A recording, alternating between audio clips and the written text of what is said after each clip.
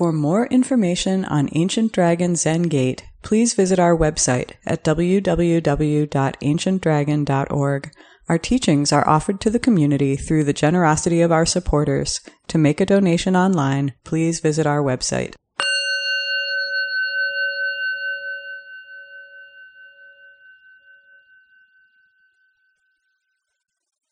Good evening. Thank you for being here.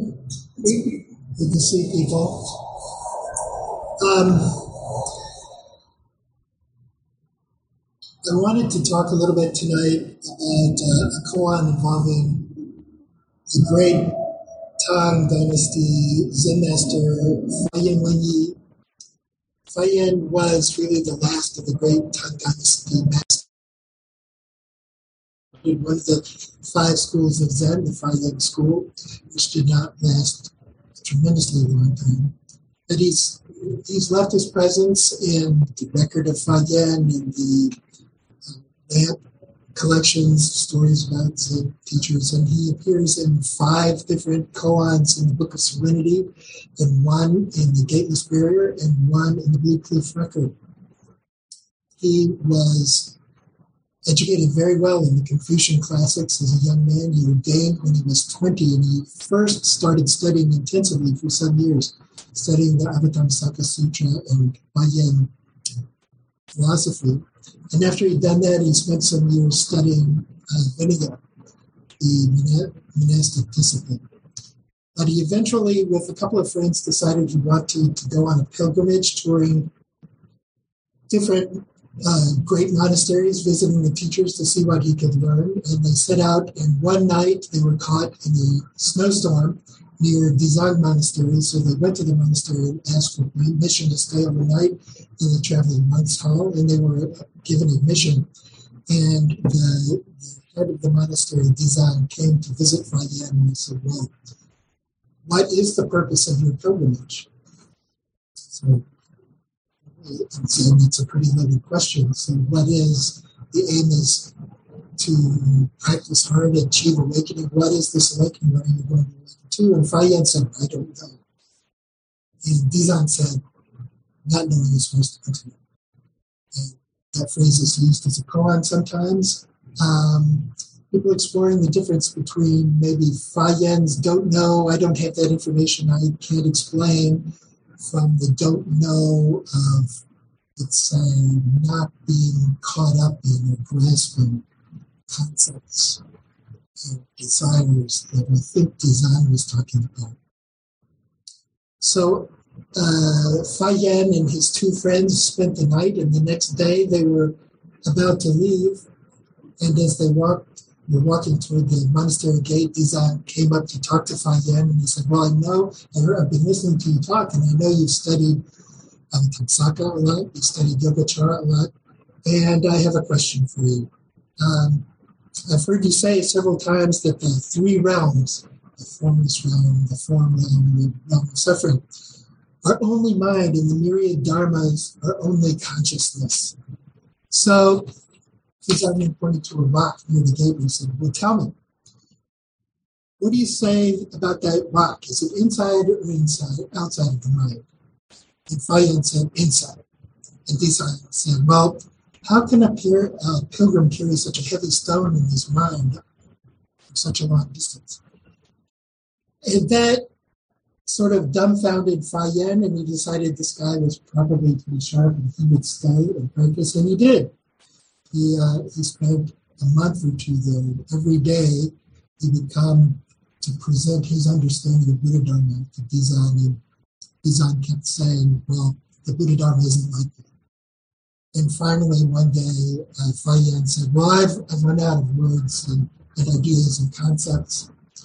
And Dizang said, if you want to talk about Buddha Dharma, everything you see embodies it.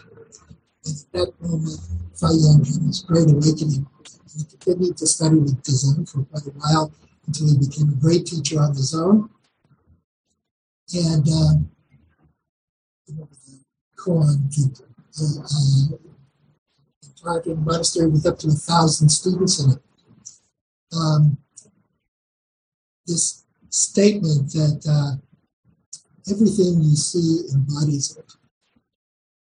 Design said, that led to the Great Awakening, is a sort of view of realization that's really pretty heavily emphasized in Zen. It's what most Zen students probably think about when they think about what it means to awaken from delusion, that we're waking up from this cramped, claustrophobic state of mind in which we're grasping and completely caught up in our conceptual thinking and our desires, what we like and dislike, always in a dualistic way, thinking in terms of dichotomies of me and the world, me and you and her, that sort of thing, and liking, disliking, good, bad, and so on. So in doing that, we always try to push away what we don't like, grasp for what we do like, hold on to what we like so that we can't escape. And that means that we live with a fairly constant sense of neediness or anxiety about potential loss, and even fear that can flare up in specific situations. The Zen practice teaches us how to step back from that, to let go of our dualities of conceptual thinking and desire and feelings and emotions, and waking up to, let's say, the universality, the reality of this world, the vast, all-encompassing reality that encompasses everything. Sort of a formless reality. But at the end of the day, this awakening is not to some formless, amorphous essence or principle that underlies the world that we experience and that takes form as the things that we experience. It is nothing but life as we experience it right here. When we let go of the thoughts and concepts and desires and aversions, we wake up to find ourselves right here, intimately here, not separate from this right here, and not seeing some amorphous, sort of grayish, crystalline substance. It's all one. We wake up to this non-separate, integrated whole of life right here. And I think that's one of the focus for Fayen in his koans. If you read his other koans, he rejects abstract speech, so he wouldn't be. He would find it completely unacceptable if he said, well, what's Buddha? And a monk said something like, well, you wouldn't call it, it's not an oak tree in the garden. There's some sort of emptiness to it. Fayen is very interested in awakening in concrete situations, awakening in life. What is it to awaken to the fundamental, all-encompassing universe in our life? And that and the fact that we experience as part of that. We're not blind to the phenomena that make up this universal reality. Nothing exists apart from it or separate from it, but there is no universal reality apart from or separate from the things that make up this world. And that's that interplay of the particular and the universal is something that Fayen is very interested in. And that's the subject of a koan I wanted to talk about tonight. It's it's a koan that appears as case 27 in the Book of Serenity, case 26 in the Gateless Barrier, and it's called 2 Monks Roll Up the Blinds. I spoke about this koan about 3 years ago, and I have absolutely no memory of having read it 3 years ago and spoken about it. So it really sort of caught my interest when I ran across it while I was looking through, I think, the Book of Serenity this year. And so I thought, well, let's see if I can get to the bottom of that. I might even have something completely different to say, although I won't remember whether that's true or not. So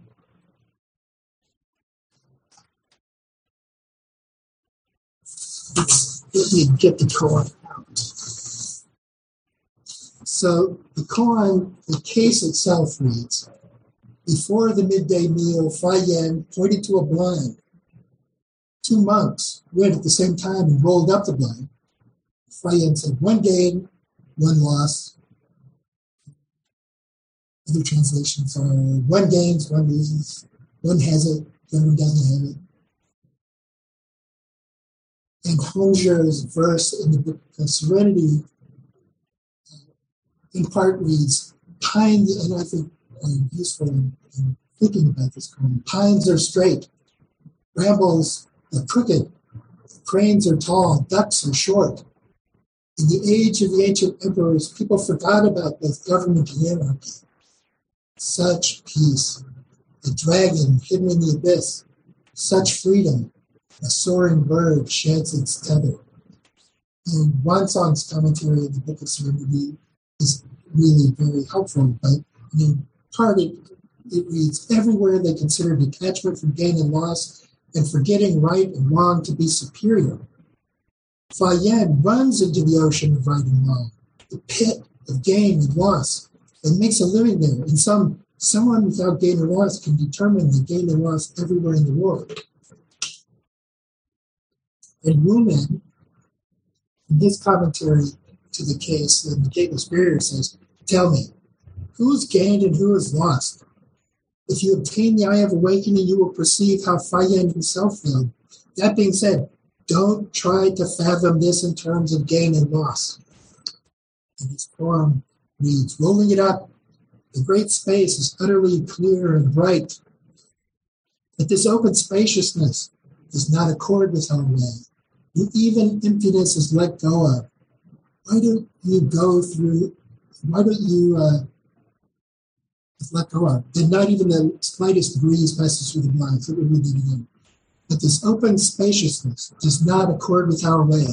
When even emptiness is let go of, then not even the slightest breeze passes through the blinds. So you can imagine, sort of visualize the situation, sort of the dramatic aspects of it, what's going on. The months have finished, Zazen. We're going to have the Dharma talk before the midday meal, and Fa Yen points up at the blind. And you've seen these kinds of blinds that roll up. They're split bamboo. They're stitched together to form a curtain, really. And on each end of the blind, there's a cord that loops from the top back up. And by pulling on the end of the cord, it rolls the blind up. So you can see why there were 2 monks going up each one side of the blind. And you might ask yourself, well, he points at the blind in the koan, especially where in the time for his Dharma talk, is just this supposed to be a demonstration of reality? It's just pointing up to the blind itself. It's just a blind. It's a manifestation. It is real. It is reality. Is this the same as the Buddha lifting the flower from Mahakashapa? Or other examples when refer to the oak tree in the garden, or talk about Buddha as 3 pounds of flax or something like that. Is that what's going on, or is there sort of the metaphorical aspect of pointing to the blind and seeing it as a metaphor for this inside, outside, darkness, light, and you roll up the blinds and the light comes in and we're awake and we can see reality. Maybe, I don't know. But in this situation, you can imagine these two poor monks. I mean, who would want to be the monk who lost? And what does that mean? And what did they gain? What did they lose? Which one of them gained? Which one of them lost? You can imagine how they would feel. I mean, just one of them is elated at having, I suppose, that if he thinks he's the one who got it, who gained, he's elated that he's gotten this great affirmation. The other monk might be feeling fairly crushed with the disapproval and criticism that he's lost something, he's lost realization, he's lost the light of awakening, something along those lines. But it's interesting that Wumen says, look, this koan isn't about the gaining or losing, what they gained, what they lost, which one gained, which one lost. So what is it about? It's about Fa Yin. And Fa Yin, his ability to make this statement. I think that what Fa Yin is trying to point out is as he says, as the commentaries say, the woman says, this clear light coming in through the window, this great emptiness is not our way. Emptiness and some sort of experience of pure emptiness and oneness is not what Zen study is about. And I would sort of urge you, if we do take the blinds and opening the blinds as metaphorical, to think about the fact that when you open the blinds and the light comes in, it's not that you just see this clear light, this pure being.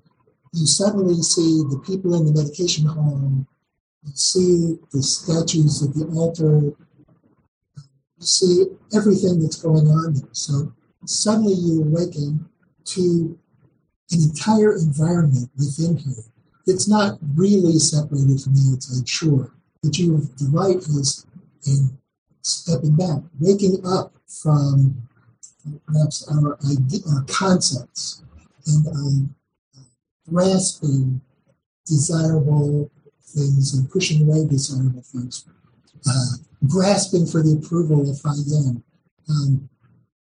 recoiling with horror at the idea that he's going to humiliate you in front of a syndom full of monks. And so I think that you have to ask, well, what is Fa Yin's point? If the usual idea is that you're trying to step outside of dualistic concepts and this and that, and me and the world, what is Fa Yin doing talking about, well, this one gains and this one loses? And I think what we have to recognize is that he is pointing in this way, making a point about this universal fundamental reality that encompasses all of us. And the fact that includes everything, including the monk who wakes up and the monk who hasn't got it yet. Reality includes both awakening and delusion. It's very much like Hunter's poem when he, I read that, when he talks about how it's like pines are crooked, brambles are twisted. He's not saying that pines are bad trees. Pines are pines. And their crookedness, pines are pines. That's just what they are. Brambles are not failures as trees. They're brambles. They're perfectly fine as bushes. The monk who got it and the monk who lost are both Buddha, even if they aren't both Buddhas.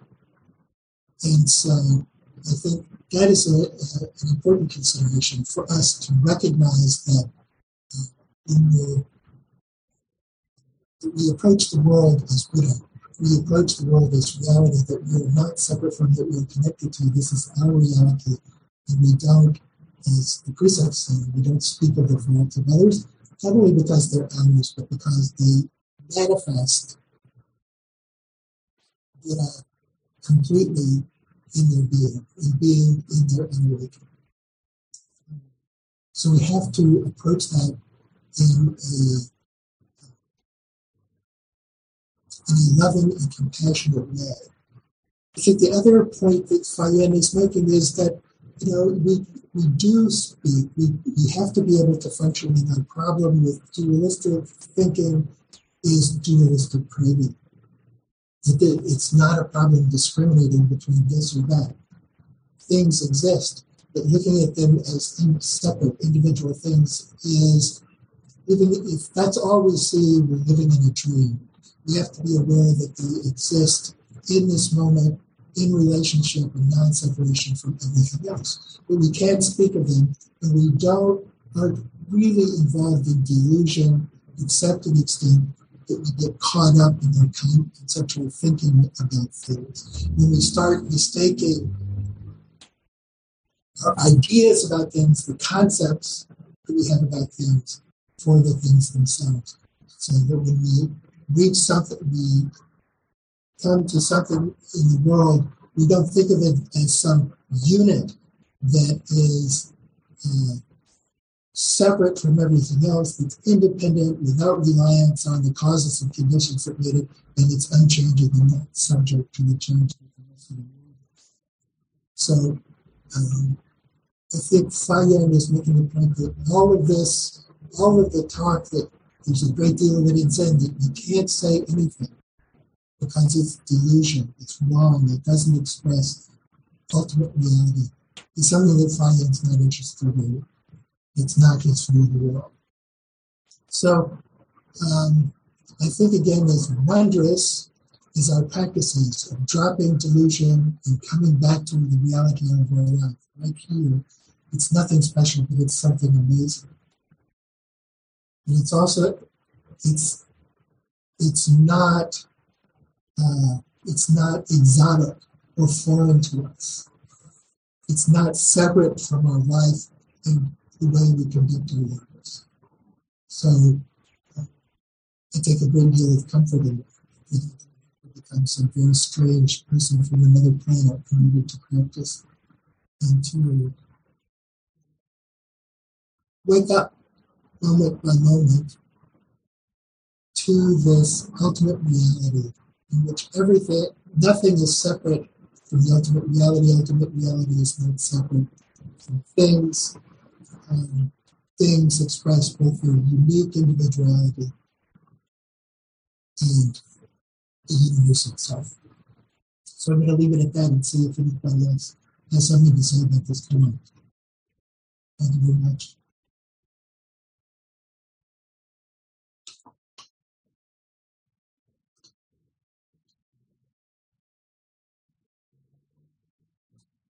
So you can call on people on the street and you can see them.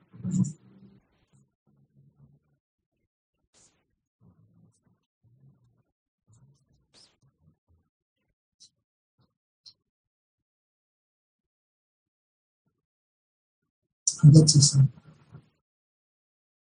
Thanks for that lovely story, bedtime story. As you were talking about, winners and losers, I was thinking about what they did after. Like if Fayen said to the monks, have a seat, and let's have some tea together. That it's a relational story. And I often think about these stories as not just segments, but continued relationships. And I wondered, like to know more about how they related. Yeah, I think that's right, because otherwise it is a very harsh story. And the monks aren't likely to have caught on that he's saying, well, you are Buddha and he's Buddha, after he said, well, you didn't get it. You don't have it, whatever that is. It can be really harsh. And I think that maybe that's one of the problems with the koan, this literary form. It's just these snapshots that don't really have a more extended knowledge of that No, I didn't relationship. see it as harsh. He didn't. No. I think it was his grandmotherly kindness that had him I tell just him think that. it was performance art together. So, yes. Yeah, I also had questions about what actually is gaining and what is losing. You know, when you think about practicing with a gaining idea, what's so great about that? So I'm just not. I don't know what is meant really by gaining or losing. Yeah, I think that's why women said don't worry about that. I mean, I think it's, it could be gaining or losing some sort of awakening. Someone has an awakened, or the other translation of having and not having. Someone has an awakened mind. Someone doesn't have an awakened mind. But you'd have to ask yourself, how would you know that? These monks, plenty of the commentaries say that they open the blinds in exactly the same way. So what's going on? And I think that's the point. It's just this given that he's made this distinction, and it's an important distinction apparently. What's the significance of it? Yes, it's So, piggybacking off of Dacian, I also think that this is the teacher, like, training the students. So look at my mind that's like, I'm the good student, and look at my mind that I'm the dud. And then it's an opportunity to see that. And also to move beyond it together with someone who, like I said, is sharing the light with everyone. But I think, it's been some of my greatest teachings when it's been like, oh, yeah, I see where I'm holding on to something a little too tightly. And maybe I feel bad about it, I'm the worst doshi ever because I got it the wrong time. But that's just good at teaching. Where I made a mistake. I didn't hit the bell at the right time, or I got it at the time that we didn't agree upon. But still, to get involved in that kind of distinction as some personal possession is the issue. So I feel like this is a generous teaching. So when I hear it, I hear the generosity. It could be. One of the good things about the koans is they don't provide a lot of detail. They let you fill in details yourself. Tiger. Yes to everything that's been said. It's a challenge to each of the monks, maybe. I'm sorry. We need to turn our volume up on our side, I think. Can you hear me now? Not yet. I'm not sure where my volume is. Can you hear me now? Yeah. No? Yes. Yeah. Oh, well, I was just going to say yes to everything that's been said. It's a challenge to both monks, maybe, but also this seems to me to be one of those stories where you have to be there. It might be obvious to any one of us, even though it seems like they're both doing the same action of rolling up the blind in the entryway. You might be able to say, oh, yeah, he's got it. She doesn't, or vice versa.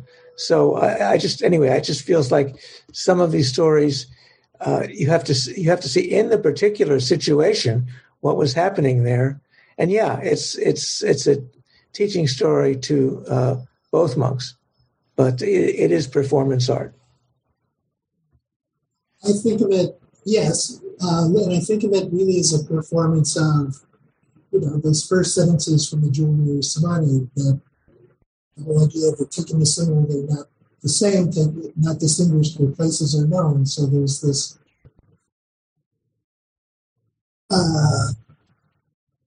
universal, the world taking form in the particulars of this. these 2 months, and in Fayen for that. I think it's a good lesson in that regard.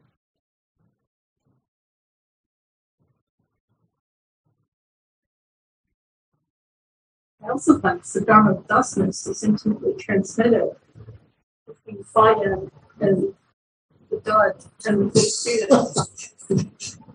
But who's teaching who?